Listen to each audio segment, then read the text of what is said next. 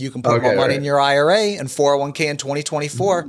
The contribution limits are going up. There's syndicators out there that get this. They want to go after IRA money, and they realize people are a little nervous about UDFI. So they will build syndications or a portion of the syndication that's not subject to the debt. They know how to carve that out. There's different ways, and they might go after different types of asset classes too.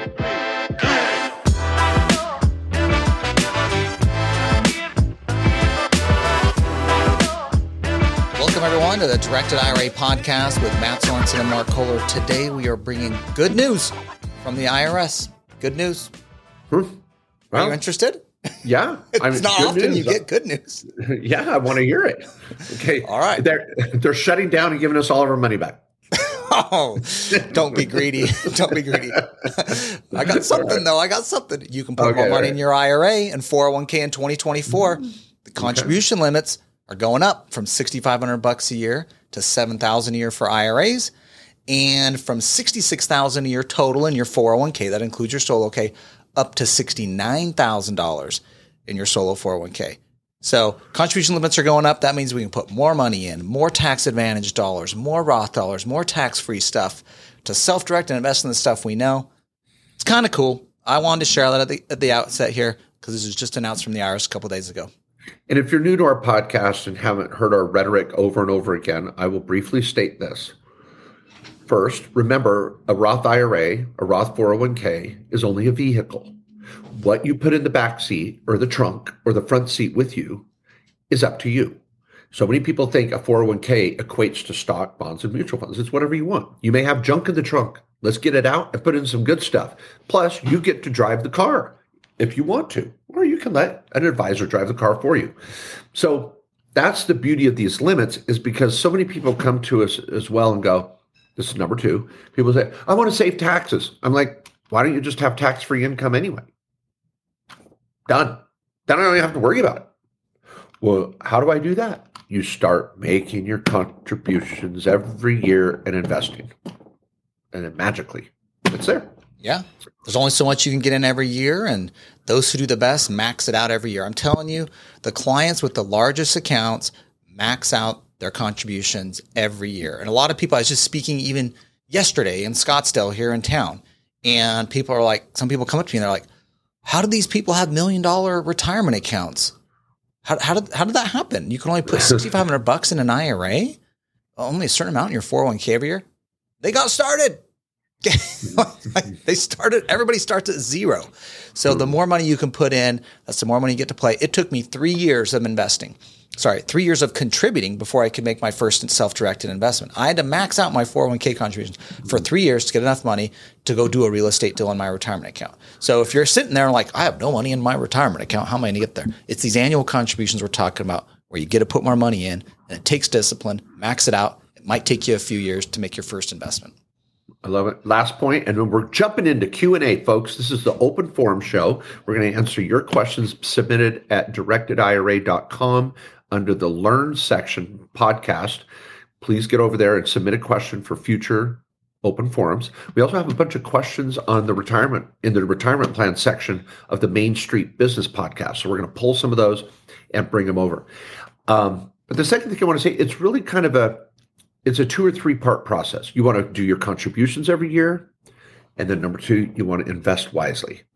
And for some of you, that could be a little more hands-off. It could be a diversified portfolio with Wall Street products or self-directed. It could be different types of self-directed products.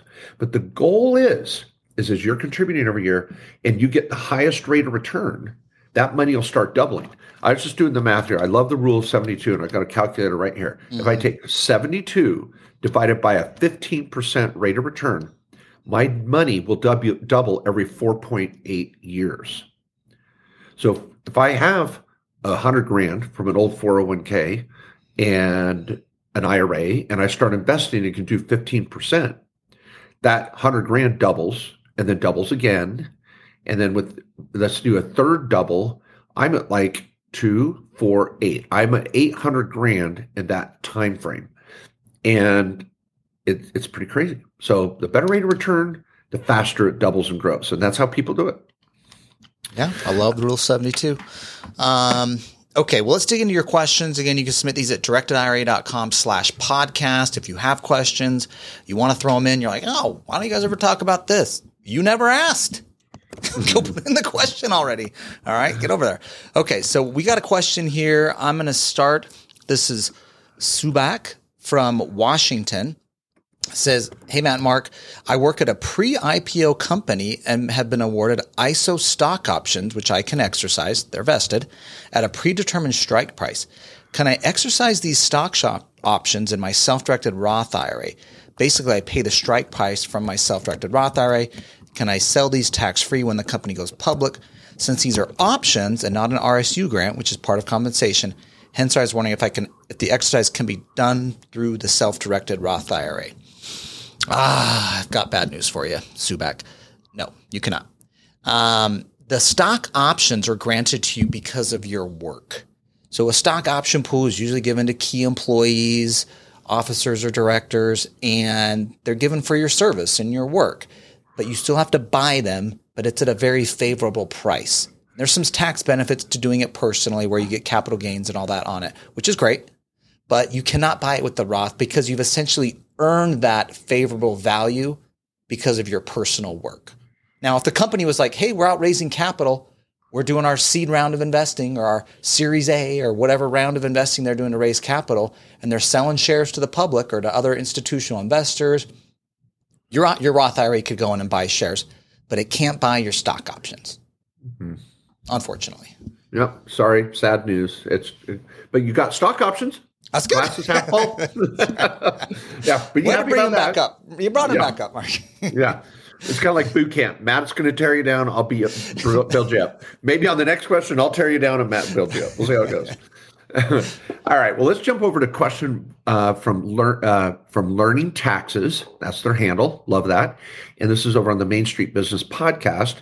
If you haven't been over to our sister podcast, please get there. We talk about more than just self-directing, obviously, building wealth, saving taxes, asset protection. It's more of kind of a Main Street business, well-rounded conversation with so many different topics.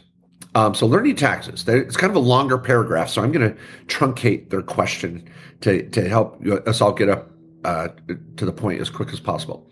So they said, my questions are around the distribution side of a self-directed IRA. We have two traditional and one Roth IRA that are all partnered in a checkbook LLC.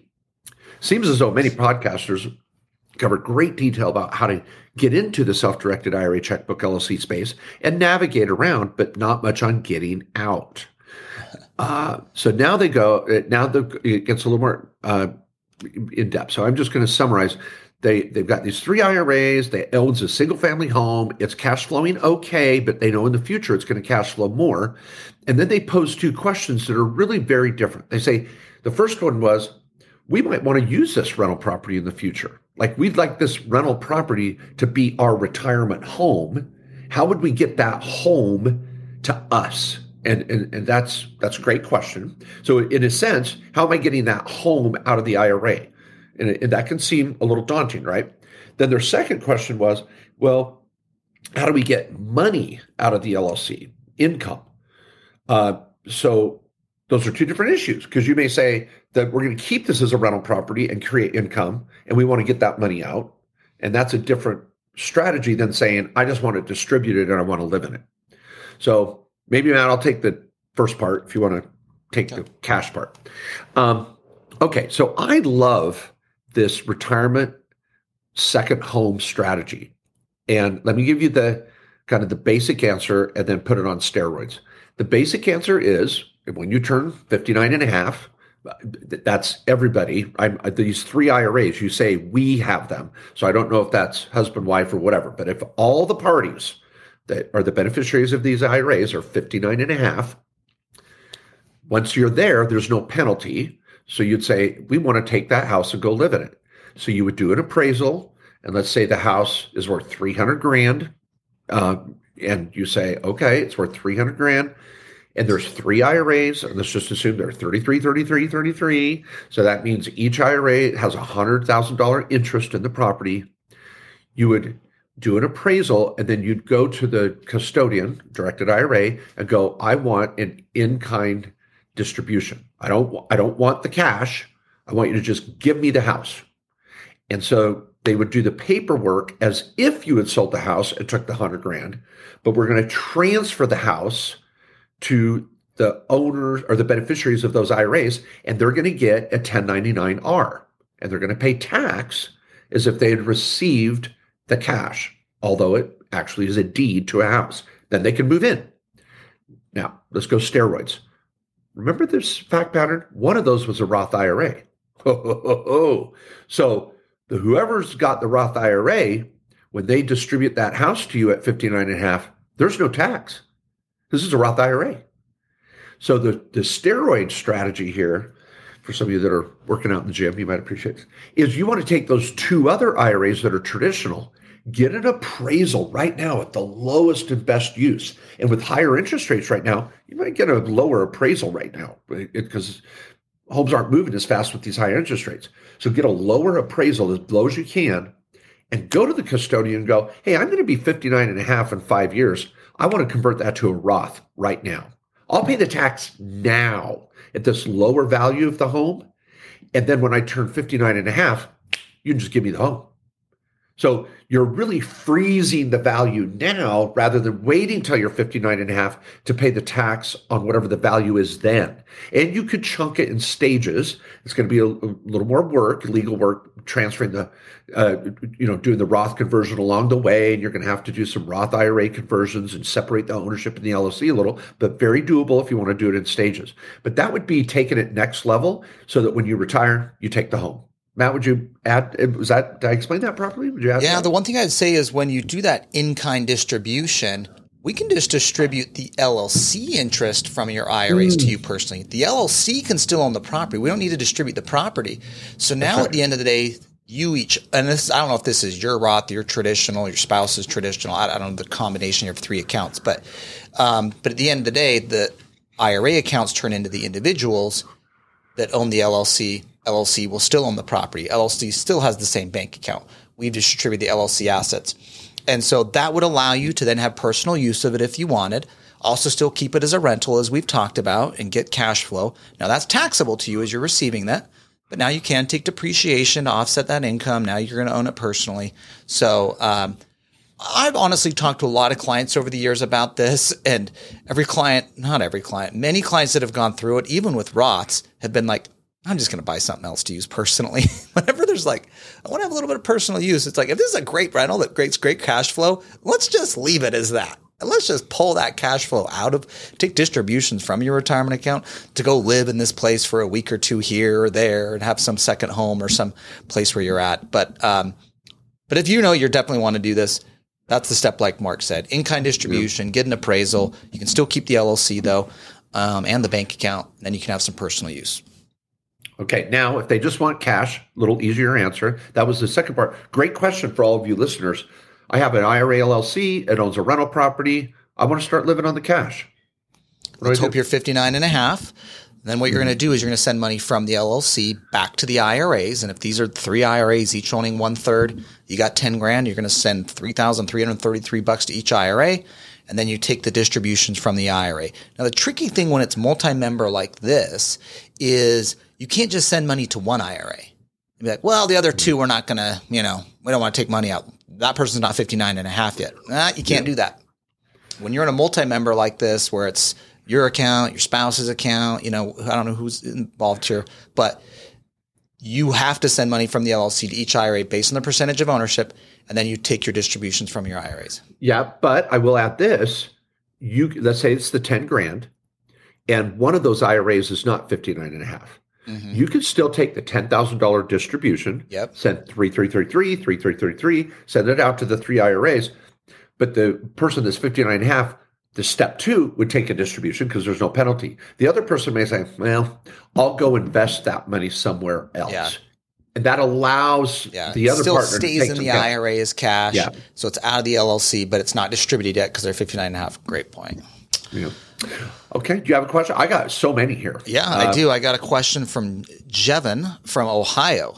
Says, I recently created an LLC 100% owned by my traditional IRA. I have real estate syndications I'll be investing in. I assume the syndications are using debt to purchase real estate, usually the case. Net income will be subject to UDFI.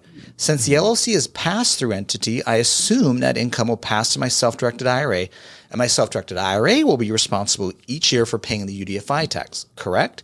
You're correct, Javon. You're on it, man. I love it. You're even saying it right, by the way. Yeah. It says, I realize that hopefully there won't be net income in the early years, as there's to be depreciation that'll help shield cash flow from UDFI, and then investing in a new syndication will help offset cash flow from seasoned syndications and capital gains where another syndication sell. You're on the right track if there as well. If that's in your IRA, if that's all in the IRA, it's not personal. Exactly. You're all in your IRA there. And you're right. A lot of syndications, they're trying to zero out net income on the K1 or have a loss.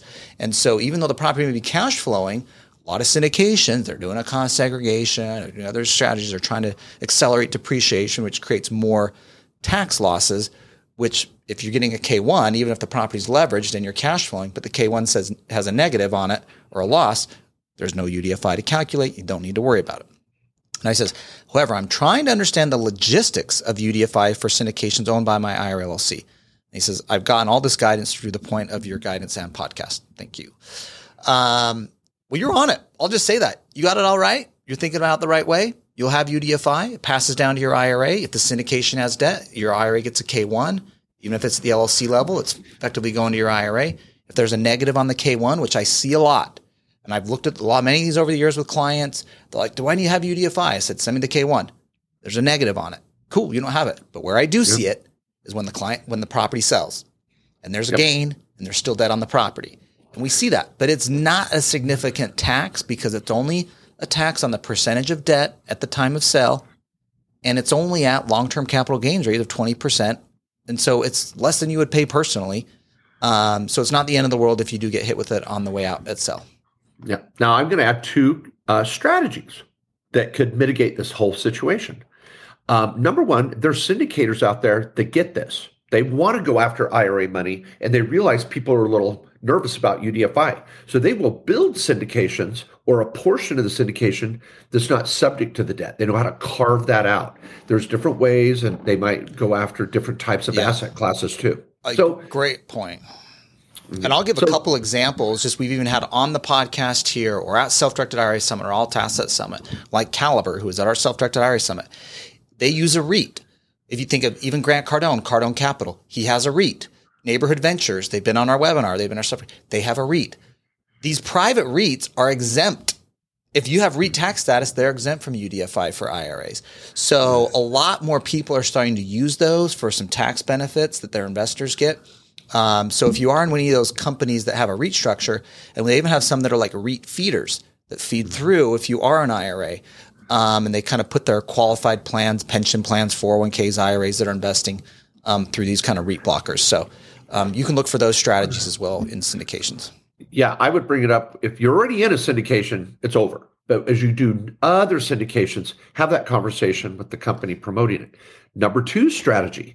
If you're already in a syndication that has some UDFI and you're in a traditional IRA, let's say, open a solo 401k under your side hustle, roll that IRA into your solo 401k. The syndication ownership doesn't change. It's clean.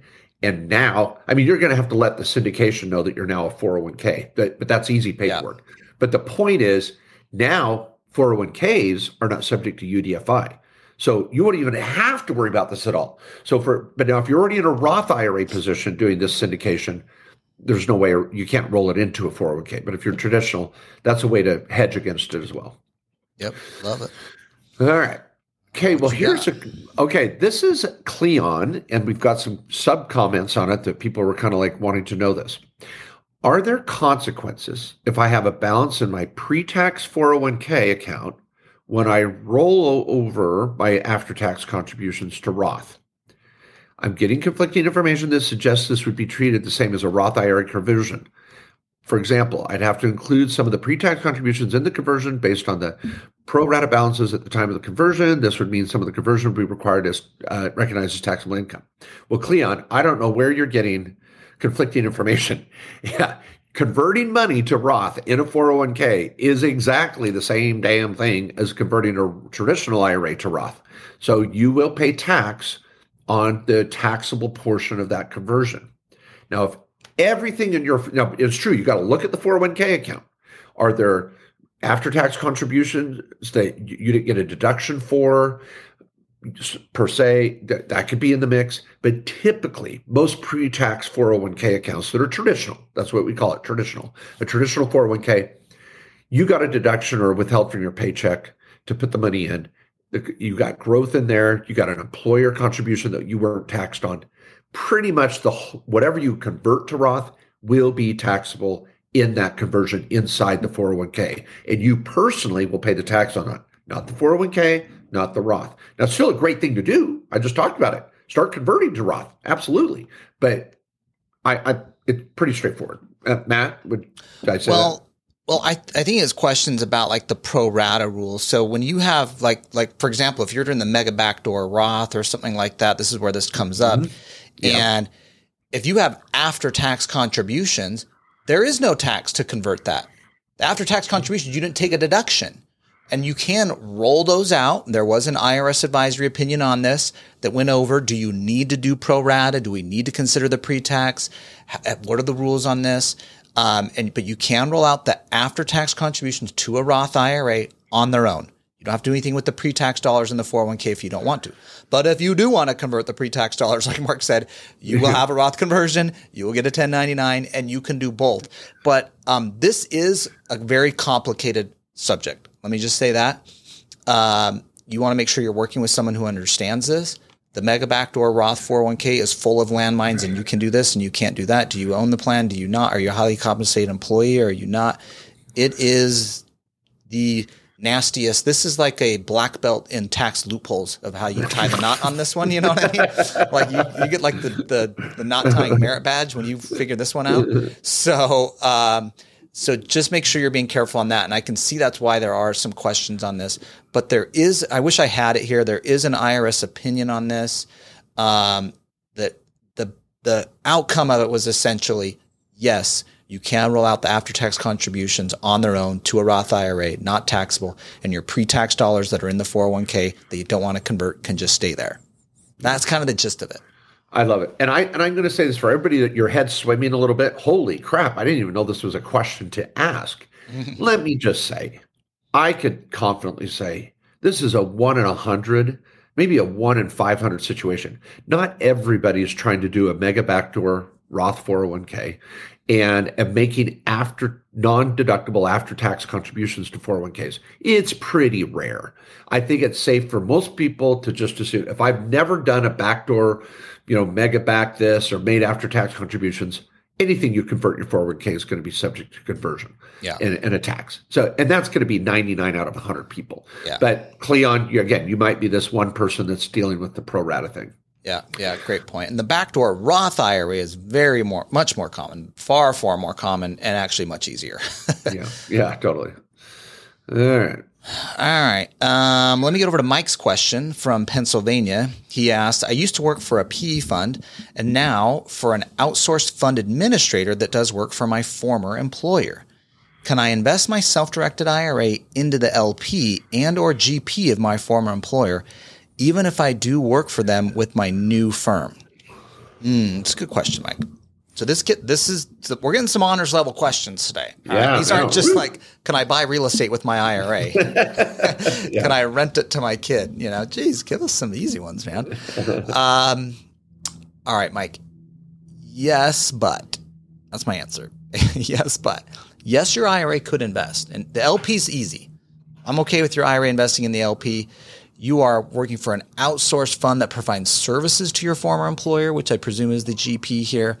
Even though there is some connection there, as long as your compensation doesn't change because your IRA invests, and it's just like, hey, I want to invest my IRA in this as an LP with 100 other people that are invested in this thing, I don't see much risk there. Now, if you end up being like the president, or like you have the most control position of the fund within the GP, I would have we might have a little conversation, and you'd need to consult on that. There's some carve out and stuff that I've done in the years past as a lawyer for that. But I don't see any issues in the LP. In the GP, which is basically who's running the fund. The GP, for everyone else, that's who's running the fund. The general partner, or sometimes just the management entity. Yes, you could invest in the GP, but one and this is another thing is the GP being formed based on capital being raised? Or is it just your Roth IRA is the only one and it goes in for $500? I don't want to see that. We sometimes get that. They just want to get their IRA in the GP entity, but not pay any money for it. So the Roth IRA's got to invest into something. The GP needs to be raising capital and needing money to operate. And so if you are investing into the GP, that's possible. There's some other issues there. What I'd say is you need to get a consult with one of the tax lawyers at our firm, KKOS Lawyers.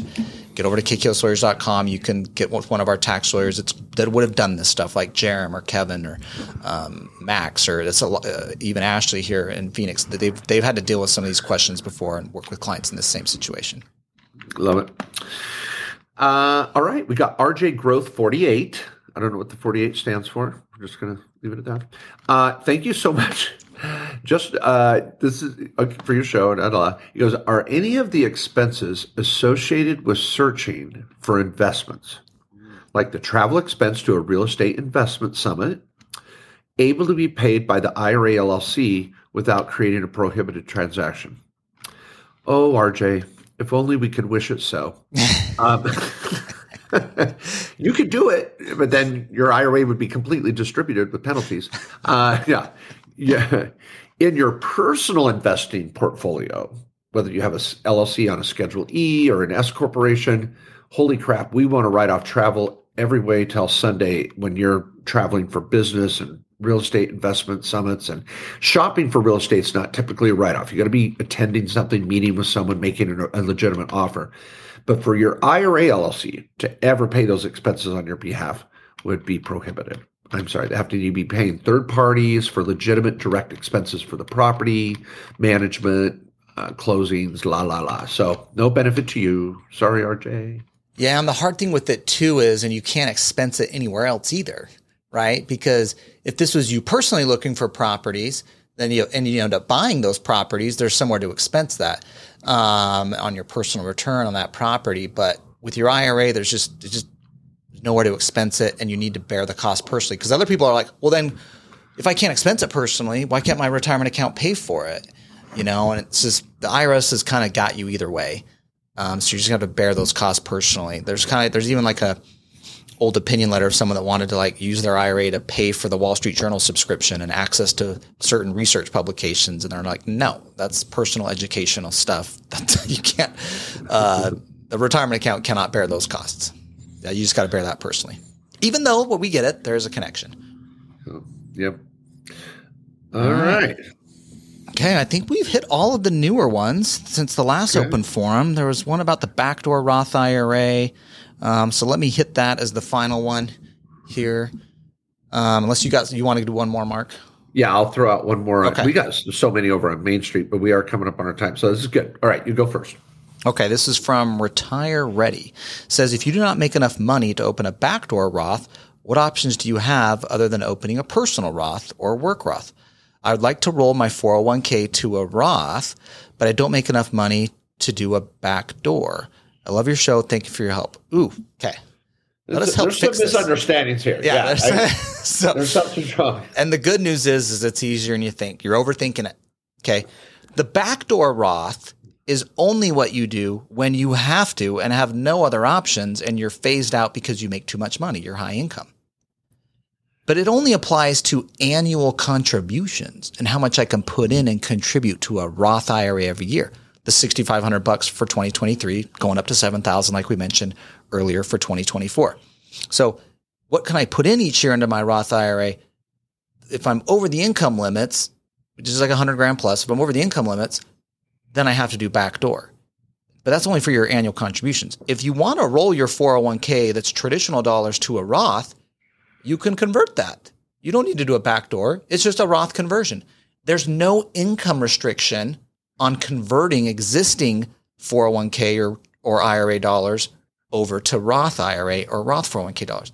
There actually used to be an income cap on this about 10 years ago. Congress changed it because they wanted to let people convert from traditional to Roth. Why would they let you do that? Because they tax it. They get to raise revenue today. rather than waiting 20, 30 years when you retire and that Congress isn't in session anymore and they can't spend your money. So they want to let you convert now if you're willing to pay the tax. So you're able to convert that retire ready. Just that 401k can be converted to Roth. Don't worry about backdoor or anything. Now remember, you will get a 1099-R. If that's a $200,000 traditional 401k, you're converting to a $200,000 Roth IRA or Roth 401k, you will get a 1099-R for $200,000.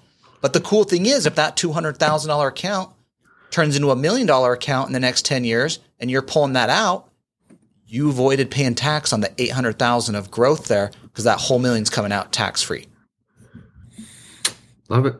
Okay. All right. Well, I've got a great question here, and it's one of my favorite topics, and that's the health savings account. So, why this relates to the Directed IRA podcast, if some of you didn't know, is that you can self-direct an HSA. So this is, to me, kind of a supercharged Roth IRA for medical purposes. They're just incredible. One of the best kept secrets. And so I can be contributing to a 401k at work, have a solo 401k, contribute to my Roth, do a backdoor Roth if I need to, do Roth conversions, and even do an HSA. People, this is where you're like multifaceted. You're like a ninja taking advantage of all these strategies. And when you can do that, and not everybody's going to be able to do all 5 or 6 of those things I just listed every year, but the more you can do every year, oh my gosh, it just snowballs and catapults your wealth like you wouldn't believe. So the health savings account is an important one to keep on the table, especially when you're self-directed. So Dizzy 411 says the alt asset summit. You mentioned having a personal and work HSA. So having a health savings account at work and having one individually. The yearly limit is per income source. Just hoping. Just want the clarification of how it works. I know there's an annual contribution limit. For you to mention having 2 HSA suggests the annual limit applies for the job and the self-employment income, hence doubling down on the contribution. Oh, is that what it suggests, Dizzy? That's what Dizzy's wanting it to. Oh, my gosh. Yes, here's what it suggests. So let me answer this. No, you cannot double down. You get one contribution limit. This year, 2023, it's $3,850 if you're single, $7,750 if you're married or head of household.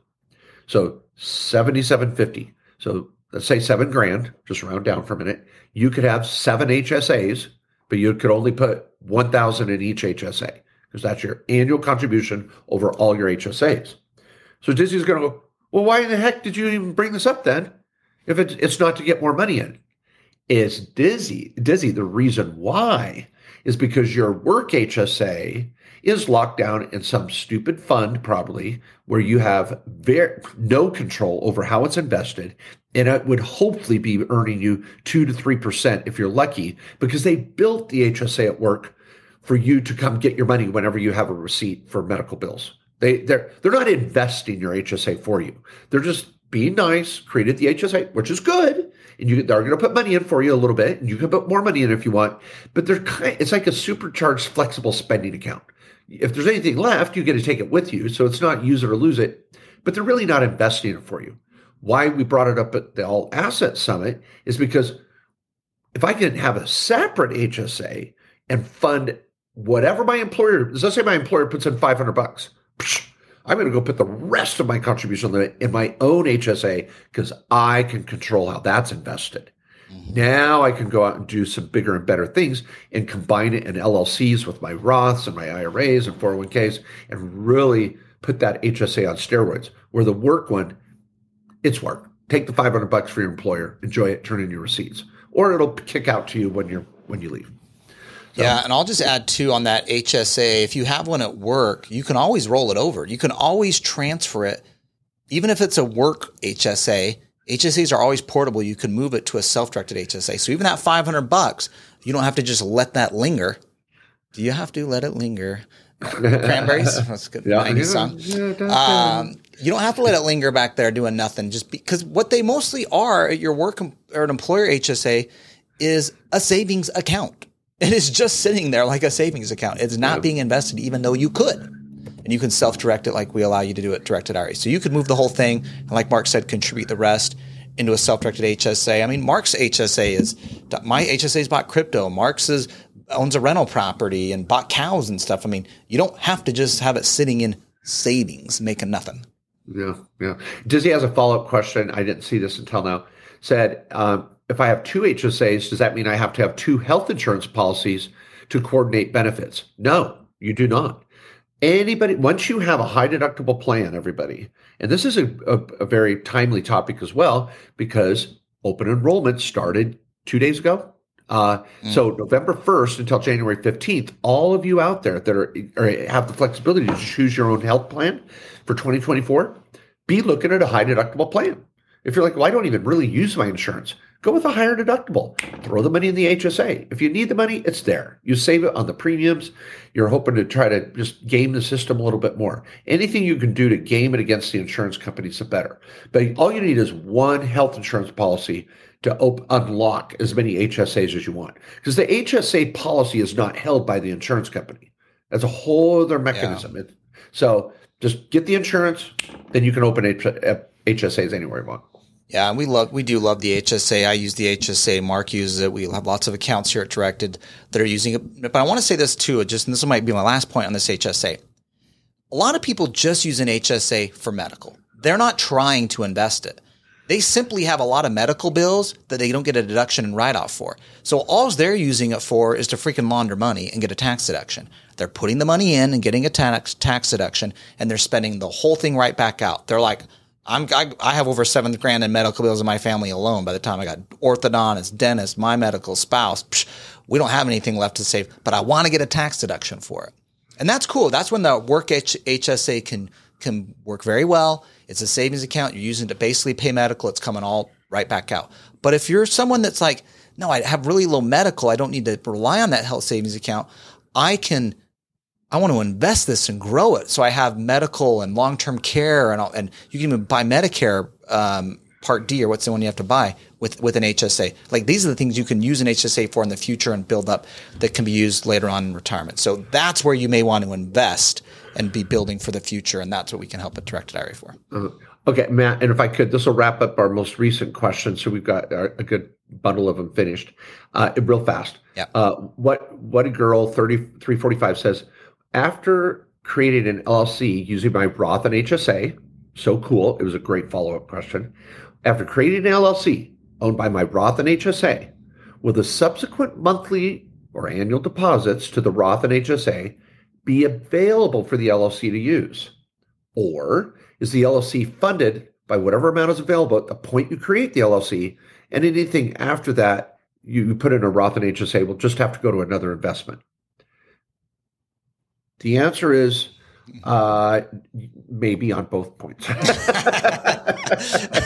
Oh my gosh. It depends. It depends. Yeah. So go ahead, Matt. I think let's just go over an example to illustrate it.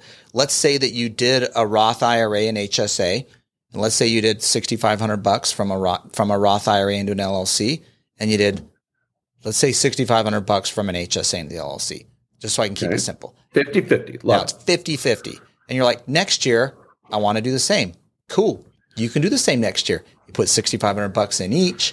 We're assuming you have a family HSA, by the way. And then that additional amount can go into the LLC. Because your Roth and HSA own that same LLC, and whatever they started at, if they start at 50-50 or 80-20 or 70-30 or whatever they started at, that's what you have to follow every year and how you get money in the LLC. So if you are that 50-50, you're going to have to put in 50-50. If you're 70-30, let's say your Roth owns 70% and your HSA owns 30, and you want to put 10 grand in, your Roth's going to have to put in 7, your HSA is going to put in 3. Okay. So you have to put money in according to those ownership percentages when you set it. Yeah, and that's the beauty. You can continue to fund the LLC if you want to put more gas in the tank, as long as you do it in a pro rata way. You got so much of unleaded, you got so much of diesel. You just got to follow the same percentages and put more. I didn't think you were supposed to mix diesel and unleaded. Well, maybe biofuel too. I don't know. It's an analogy. I was trying. French fry oil, Yeah, I'm reaching. I like the analogy. We're just continuing the vehicle, the car, fuel in the tank. Great. Yeah, so you put more fuel in the tank, and maybe it's premium unleaded and just regular unleaded. There you go. There's a premium. That's like the plus or whatever the middle is. Yeah, that's right. And so you can refill the tank, but if you don't want to, that's fine too. Keep putting money in your Roth and HSA and do other investments. You have that choice, but contributions have to be pro rata. So that's why it depends. Yeah. Great. All right. Well, everybody, thank you. This is so fun. I hope many of you are fascinated with the questions that other listeners come up with, because it's how we got some great questions, some stuff we've never had before, actually. Some of the easier ones, some of these ones are a little bit easier too, but we appreciate everybody's questions here. It helps other people learn about self-directing. So that's the other thing. If you have a good question, you're like, I got stuck on this about self-directing my retirement account, or I wondered if I could do this. I was thinking about doing that. Throw it in there. Get over to directedira.com/podcast. Submit your question there.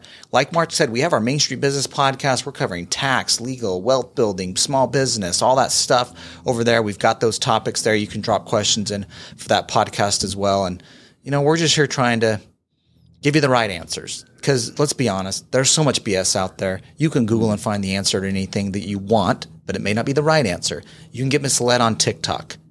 We're trying to give you the straight, honest answers to what you really can do in your tax, legal, wealth building, and self-directing. That's what we're trying to do. I'm on TikTok. I got some good videos on TikTok. Not all TikTok, guys. Okay, all right, okay. But are you dancing? Well, I have a cat.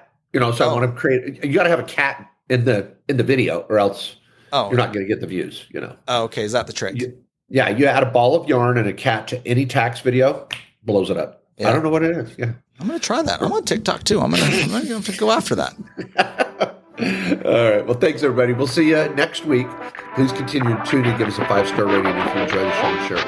Appreciate it.